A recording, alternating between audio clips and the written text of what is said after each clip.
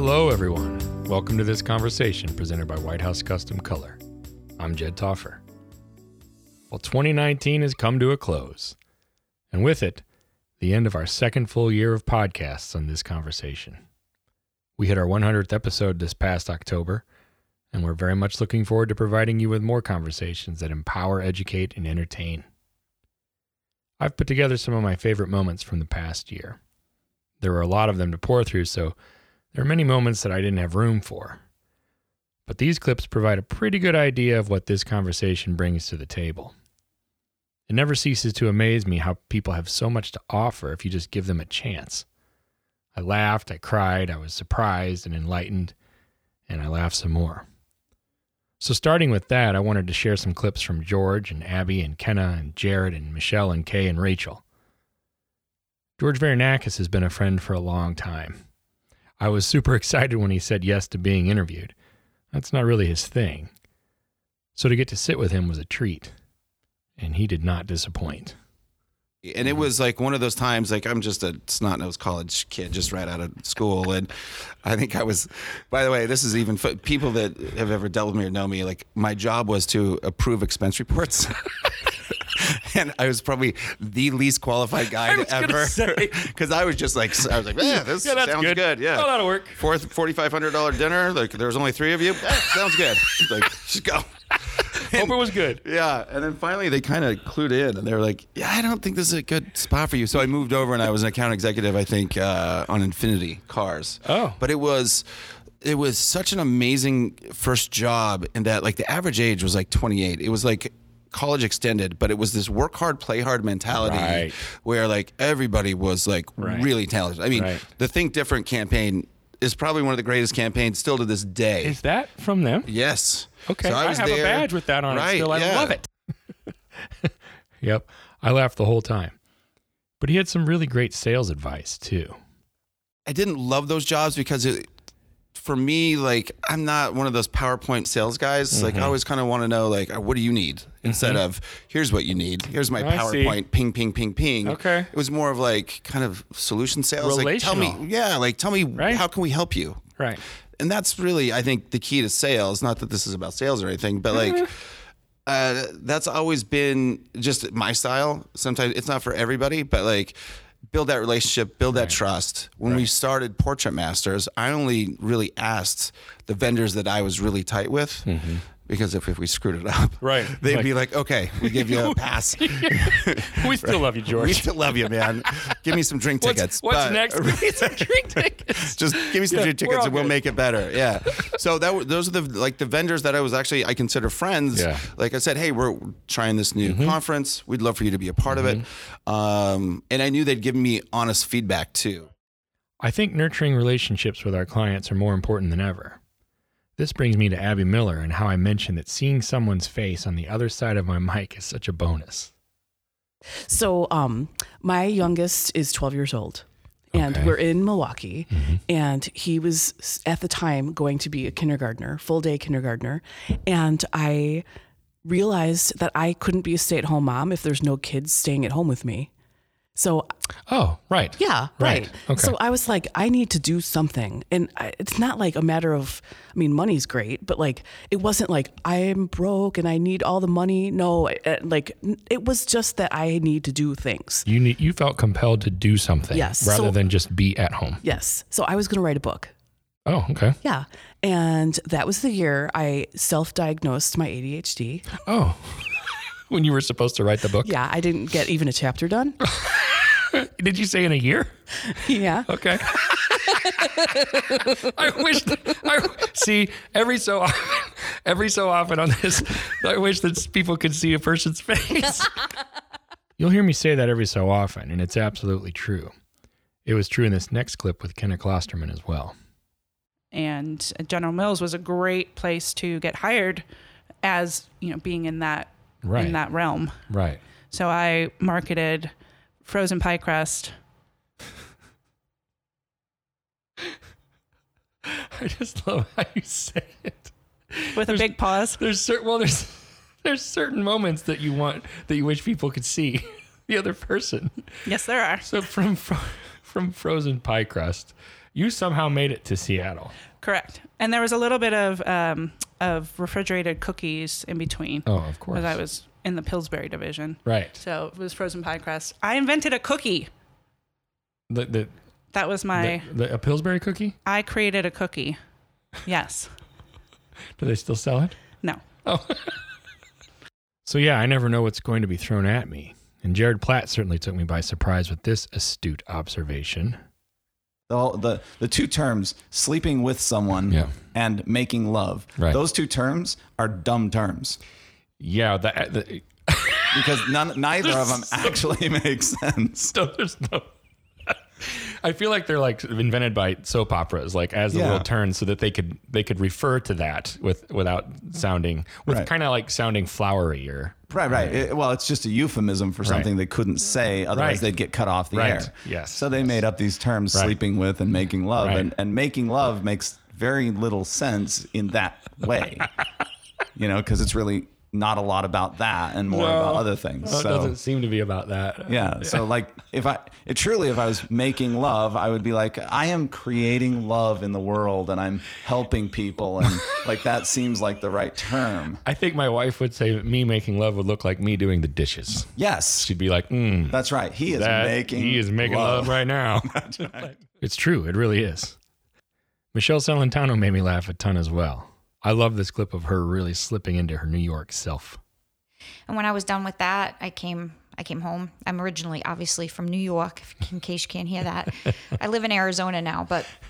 You can dive into that real fast. Real seamlessly. Oh, yeah, really fast. Yeah. And God forbid my mother's in the room and I have a glass of red wine. Then we're like $4, cup of coffee. Oh, my God. It goes really fast.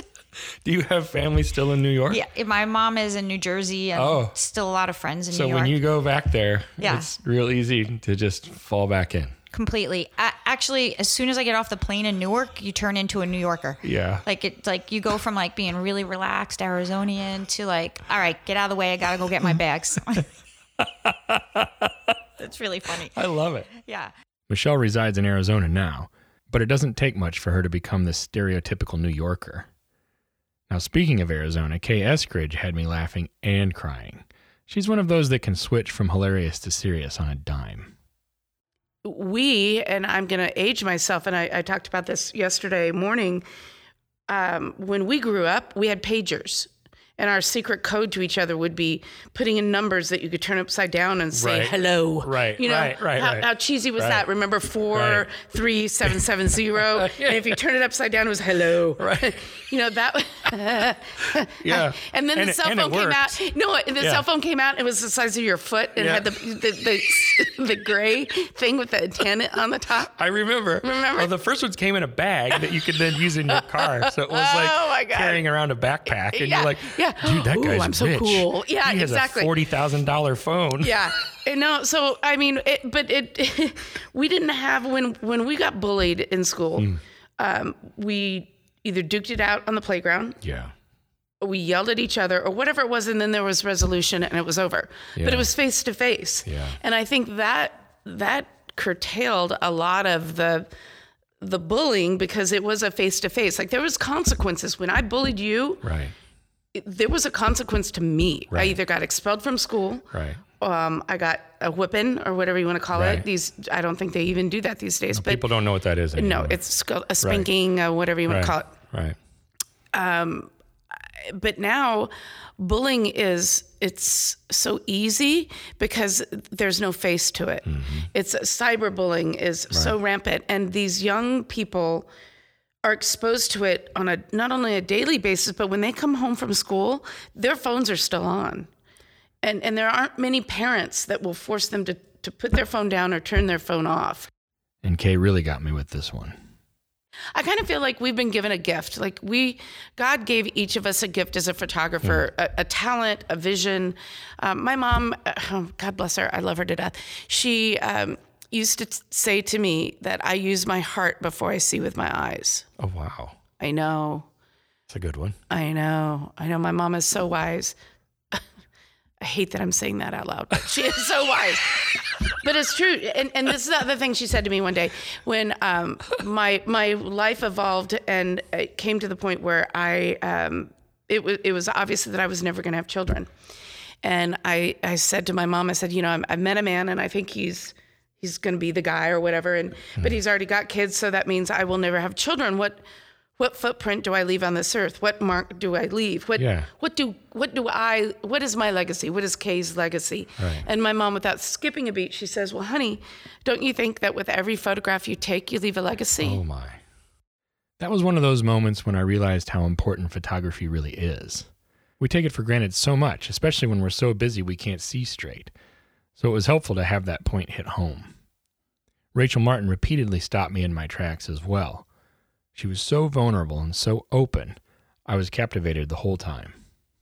There's times I would just come out of my showroom and the client would leave and I would just cry. Yeah. And I even tell the story of where we're in our home, because we built on the back of the house, and I would go down to the washroom.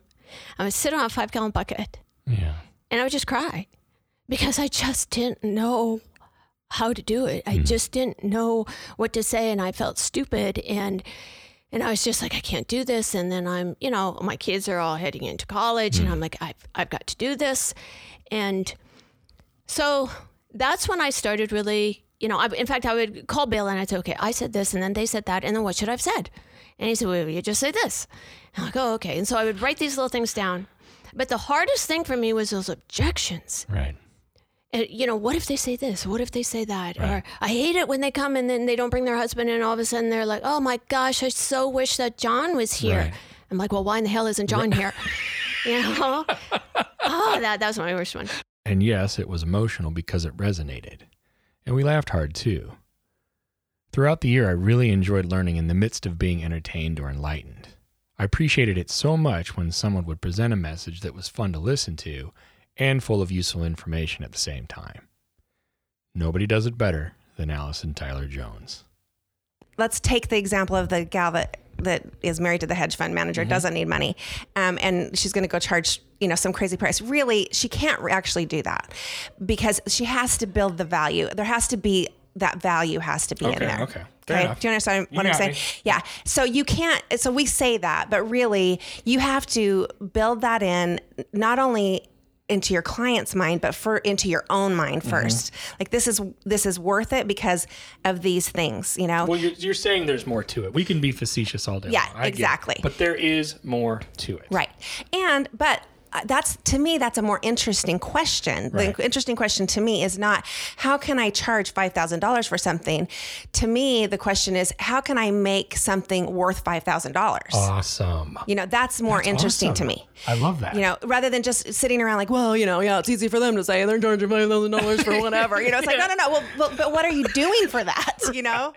I literally sat there and learned from Allison in real time. How to make something worth $5,000 as opposed to how to charge $5,000 for something was an eye-opener for me. I love that mindset. And after hearing her put it that way, it seems so commonsensical. She also got me with this next clip. And so it really is like, are they, quote unquote picture people, people that just love, portraits and are willing to put that on their wall. And some people just are not willing to do that. So that's the first thing. The other thing is that I hear a lot. It's like, well, I don't want to deal with rich people. They're all just all a pain in the butt and, whatever. And it's like, okay, people are people. Right. Like don't be racist and don't be richest either. Richest. Yeah, don't be richest because some rich people are the nicest, most amazing people in the world. And then there's some poor people that are jerks, and there's some middle class people that are jerks and nice. And, there's people are just people. Right. Right. So if you put that in your mind, I think we have to kind of overcome our upbringing, whether we were middle class or you're raised poor or whatever. And you think, well, I would never spend that. Then if you don't see the value in it, if you don't see that that's worth $5,000 or whatever, there's no way you can expect your client to see it. And you're not going to create that experience for them to where it actually is worth that. Right. It's not going to happen. Right. Don't be richest. Such great advice. Amanda Holloway had the same effect on me. She's just a boss. And she's one of the few people that I've known for a very long time, but hadn't really met until we got together for this conversation about money. Several years ago, one photographer out there was like, you know what, let's tell everybody to just start at 3 times the cost of good and just roll with it. And everyone was like, okay. Yeah. The that is the biggest crock of crap that has been sold to photographers in this industry. Tell me why. It's disgusting, actually. Tell me why. So for me, and I have no problem being transparent, we pay $50,000 a year for my son to be homeschooled. Okay. If I'm pricing 3 times the cost of good on my products, I'm screwed. Right. People have different needs. Families have different needs. If you have 6 kids, you're going to need more money monthly than someone who still lives at home with their parents in their basement. Right. It's a completely different set of issues. And a lot of photographers start with, okay, I'm going to price my 5x7 at this, and then I'm going to price it at this. And a year goes by and tax season comes up and they say, wait, where's the money? What's happening? I also talked about money with Susan Stripling, and over she was hitting some pain points for me. So what I found, and I have been in this long enough and I've seen the way people approach money, is they're terrible at it at first, and we all are terrible about it at first, because you don't learn how to manage money at all in any of your schooling. Like, you just don't. That's high true. School, college. That's true. Nobody talks to you about how to do a budget. And especially me growing up, I'm 41. I don't mind saying it, but money was really just not something that got talked about at home. Right. Like, I had no clue what my parents' mortgage was or what my parents made or anything like that, because it was just improper to talk about. Yeah.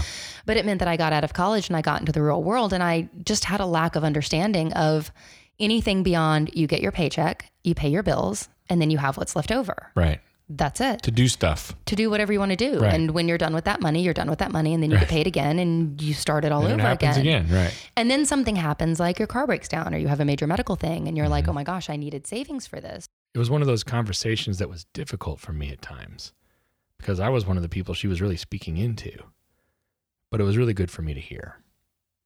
Jeff Dukowski made me laugh the whole time, as he usually does.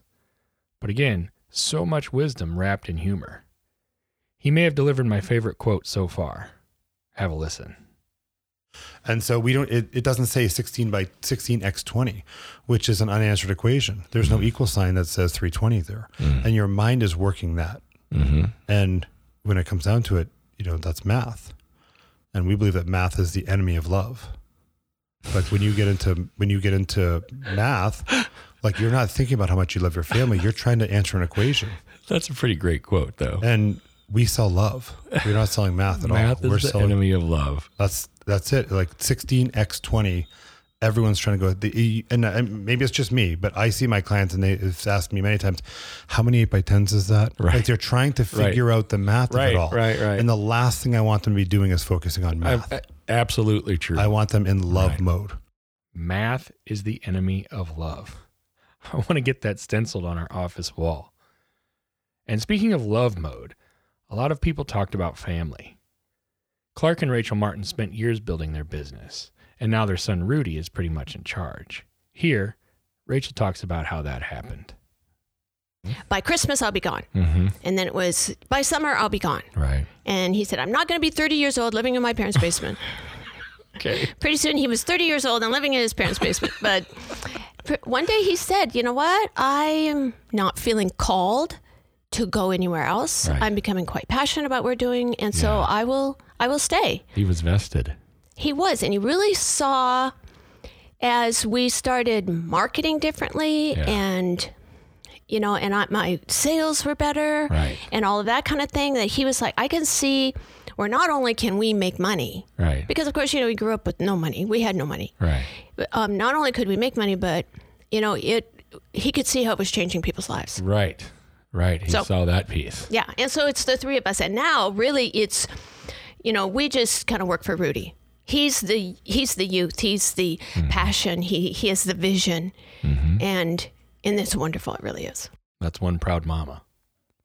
And now to another proud parent and another family business. For the 100th episode of this conversation, I spoke with White House Custom Colors' own Mike Hanline. I was pretty nervous, but I knew I wanted to ask him about his sons, Chris and Tim. It was worth the nerves to see the look on his face soften and warm up when he heard this question. So here you are in 2019. Both boys are in the business. What is the best part of that for you as a dad? Well,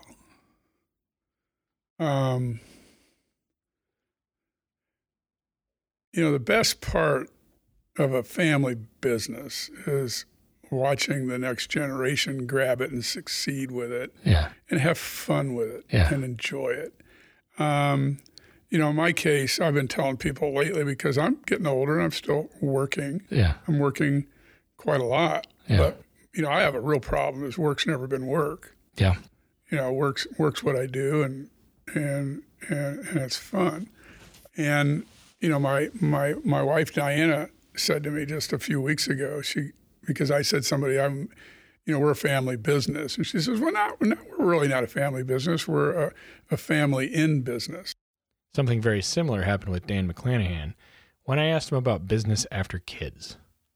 So yeah, that's interesting that quality kids over did quantity. that to you. You didn't see it coming, I imagine. What the impact? The kids would, the impact that they would have. No, I did not. That was a very pleasant surprise. Yes. Honestly, I was a little bit terrified of the responsibility beforehand. But what's it like on the other side now? Oh, it's awesome. It's a ton of work. Right. And it stretches you in ways you didn't know you were capable of being stretched, from stress and physical, like lack of sleep when they're fresh. But at the same time, that's balanced out by joy and all these feelings you didn't know you could experience. So it's pretty cool. And then it went to another level of love and respect and sheer admiration when I asked him about his wife, Alex. Has it brought you and Alex closer, do you think? I would say yes and no. I would say the amount of time we have to spend together as a couple, free of distractions, has diminished greatly, but the amount of respect that we have for one another has increased greatly. Because I get to watch her be a mom and she watches me be a dad. And that's what we're doing with the time that used to be our side-by-side time. And you both, do you think you're good at it? You and her are both good at parenting? She thinks I'm good at it. I wouldn't say that I feel good at it. I think she's good at it. She's good at it. Like you each think the other is really good at parenting. From the moment that our first child was laid on her chest, she just evolved into 2.0. It was crazy. Like mama bear instincts came out of nowhere that I've never seen in her before. Like a fierce willingness to do anything for this child, because all of a sudden the responsibility changes all of your priorities. You guys, to hear these people speak so honestly and vulnerably about the most important people in their lives is really an honor. Parker Pfister did the same with his grandpa Homer, who he named his RV after. Homer had a profound influence on the man Parker is today. This clip doesn't do it justice, so make sure you go back and listen to the whole conversation. But our eyes get a little sweaty here. A book was created for the president of Italy to promote the awareness for global warming. And that's like right now, I'm in this show, I'm hanging between Sebastião Salgado on one side of me and Steve McCurry on the other side. I've made it. This is my pinnacle. Like to be in a show and hanging between two people that have changed the world with their photography, I'm there. And it has nothing to do with money. Right. And that's why I'm here. That's why Homer's here. That's why Homer was here, to show me how to build himself. Whew. Yeah, kind of crazy. I'm taking it all in right now as I watch you talk about this. Yeah. And my eyes are just sweaty. Yeah, your eyes are sweating. My eyes are sweating. It is hot. We're in Arizona. My eyes are sweating a little bit. Now another story from another industry icon. Greg Daniel has a tremendous story. He's one of those guys you look at and try not to envy. Well, at least I do. We spoke about many things, but here he recounts the spark that started it all. A photo he developed in a middle school photography class and the encouragement he received from a beloved teacher. And this gentleman's reflection came up in this incredible piece of paper, and my instructor leaned over and said, "You have a gift." Really? And I'm like, oh my gosh, as a small child, a 12-year-old, that's a big deal. A big deal. It's a big deal at 44, by the way. And then he said, you need to take that back to that gentleman. Yes. And give it to him. And I did. And when I did, the next day, rode my little 10-speed bicycle up to him And I handed him the photograph, and he cried. Oh, my goodness gracious. I still have that portrait. I still have it. It's in my case. I see it every day. And I really believe that a piece of that wonderful gentleman that had nothing, had really virtually from a materialistic standpoint, had nothing, and he gave me everything by crying and that gift. So I think a little piece of him is in everything I create. Oh it is. It's pretty cool. The emotional piece is one of my favorite parts of the educate, entertain, and empower mantra. Matt Myers is a perfect example of this. He founded So Many Angels, an amazing charity working with children battling illness. Be sure to check it out at somanyangels.org. Here, Matt talks about perspective on the other side of 50. I think it was kind of right around when I turned 50, there was a switch that went off somewhere in Is that right? my mind or body. It was like, you know what? I don't care about some things anymore. Is it going to matter in 5 minutes? Am I going to get upset about something? Is it going to matter in 5 seconds if somebody cuts me off? The rest of the day, do I really want to be worried about that guy in the Camaro that cut me off? I got other things I need to do. So you were more tightly wound before? Not really, but even I didn't consider, I was pretty laid back even before, but now it's like, I really don't care. Cut me off, that's fine. Nothing, I'm not going to chase you down. I will get my butt kicked. Would you have done that before, though? Never. Gary Hughes is a fountain of information, and nobody delivers it in a more entertaining manner. But I spoke with Gary a second time this year, and he brought something that I didn't expect. We talked at length about mental health as Gary shared some very personal information about himself. I highly recommend listening to our entire conversation. Here's a brief snippet. And so, yes, I think we do have to be, as a society, we should be more careful about what we put inside our brains. We should. Absolutely, we should. I think that, but there's a personal responsibility there. It's knowing yourself, being aware. And this is kind of what I really wanted to talk with you about today, so I'm glad we kind of got on this, is because mental health has become a recent concern to me. And I think that checking in with yourself and being taught that it's okay to be responsible for your mental health. People will do CrossFit, people will work out, people will run for miles, but they don't check in with their mental health in the same way they check in with your physical health. Like the brain's not a part of the body. Great advice. Please check in with yourself in 2020, folks. It's a big deal. Jared Platt is another guest I had the good fortune of speaking with a second time this year. One of the things we discussed was his use of the Socratic method. The only way for true learning to occur is for you to come to the conclusion yourself. And that's why Socratic method is such a great way of teaching. Oh, I'm in. I love the Socratic method. Keep going. So the Socratic method, for those who are not up to date on that very old style of teaching, is that the teacher does not regurgitate information and expect someone to learn it and then regurgitate it back. It's not a lecture style. It's a question style. So if I'm in a lesson and I'm the educator and someone comes to me and says, "What's the settings for my camera?" then my response would be, "What do you think the settings should be?" Yep. I actually use this with my kids all the time, and it's extremely effective. Another person I got to visit with for a second time this past year was Christina Ramirez. My chat with her was a little different, and then it was an update on our first talk entitled Christina Ramirez is in a Rut. This time, she shared more about the whats and the whys of that rut and how she came out of it. To me, it seems like you had enough to grieve and be sad about that it would also be very difficult at some point to pick yourself up or to make a decision. It's a decision. That's it. I didn't know. I knew. I just could. Again, I didn't want to dwell. I didn't want to sit in the cycle of the what ifs and should have beens and could have beens, and I had to every day decide not to go down that rabbit hole. And when I realized that, then my days started going from being dark days to dark hours. Interesting. To dark 5 minutes. To I'm having a moment. And my husband and I, that was our key line. Are you okay? Yes, I'm just having a moment. And I would just allow myself to feel it and then I would let it go. I think the movie Frozen has immortalized that little phrase, let it go. But in all seriousness, it can be a life changer. One of my biggest surprises of the year came with meeting Eric Floberg. A mutual friend introduced me to Mr. Floberg by having me watch one of his wedding videos on YouTube. It was the best one I'd ever seen.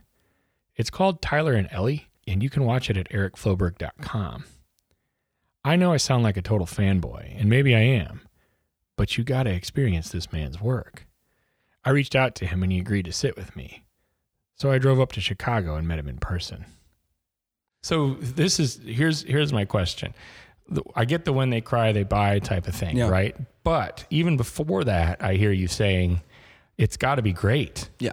Because, one comes before the other. It's got to be great. And then they get all emotional. Well, and it's one thing for the client to cry. Yeah. But it's the other thing for the rando stranger to cry, right?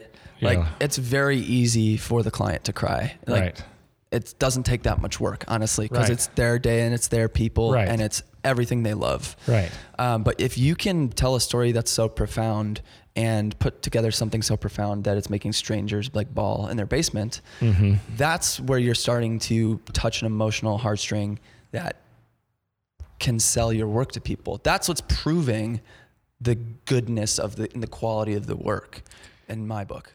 And yep, I'm the rando stranger he's talking about. To finish up, I wanted to include a couple more clips to encourage you in 2020. This one on fear and want to from Allison Tyler Jones. What do you think stops people? Fear. Yeah. Fear that you're not good enough. Fear that you're not whatever, fill in the blank, enough. I'm not smart enough. I'm not talented enough. I don't know enough about business. The thing is, one of my favorite books is The 9 Lies That Are Sabotaging Your Business or something like that. I can't remember exactly what it is, but I'll get it to you. And he says that it's not the how-to that's the problem in business. It's the want to. If you have a weak want to, exaggerates all the external things, the economy, other photographers, the competition, right? So a weak want to. If you want to do it, if you're like, I don't care what it takes. Right. I am going to make a success of this business. I don't care what my mom says. I don't care what my husband says. I don't care what my brother, everybody else has said that I'd be a failure. I am going to make it in this business. That information is out there. The how-to is out there. The how-to is not the problem. It's the want to. And this from Michelle Celentano.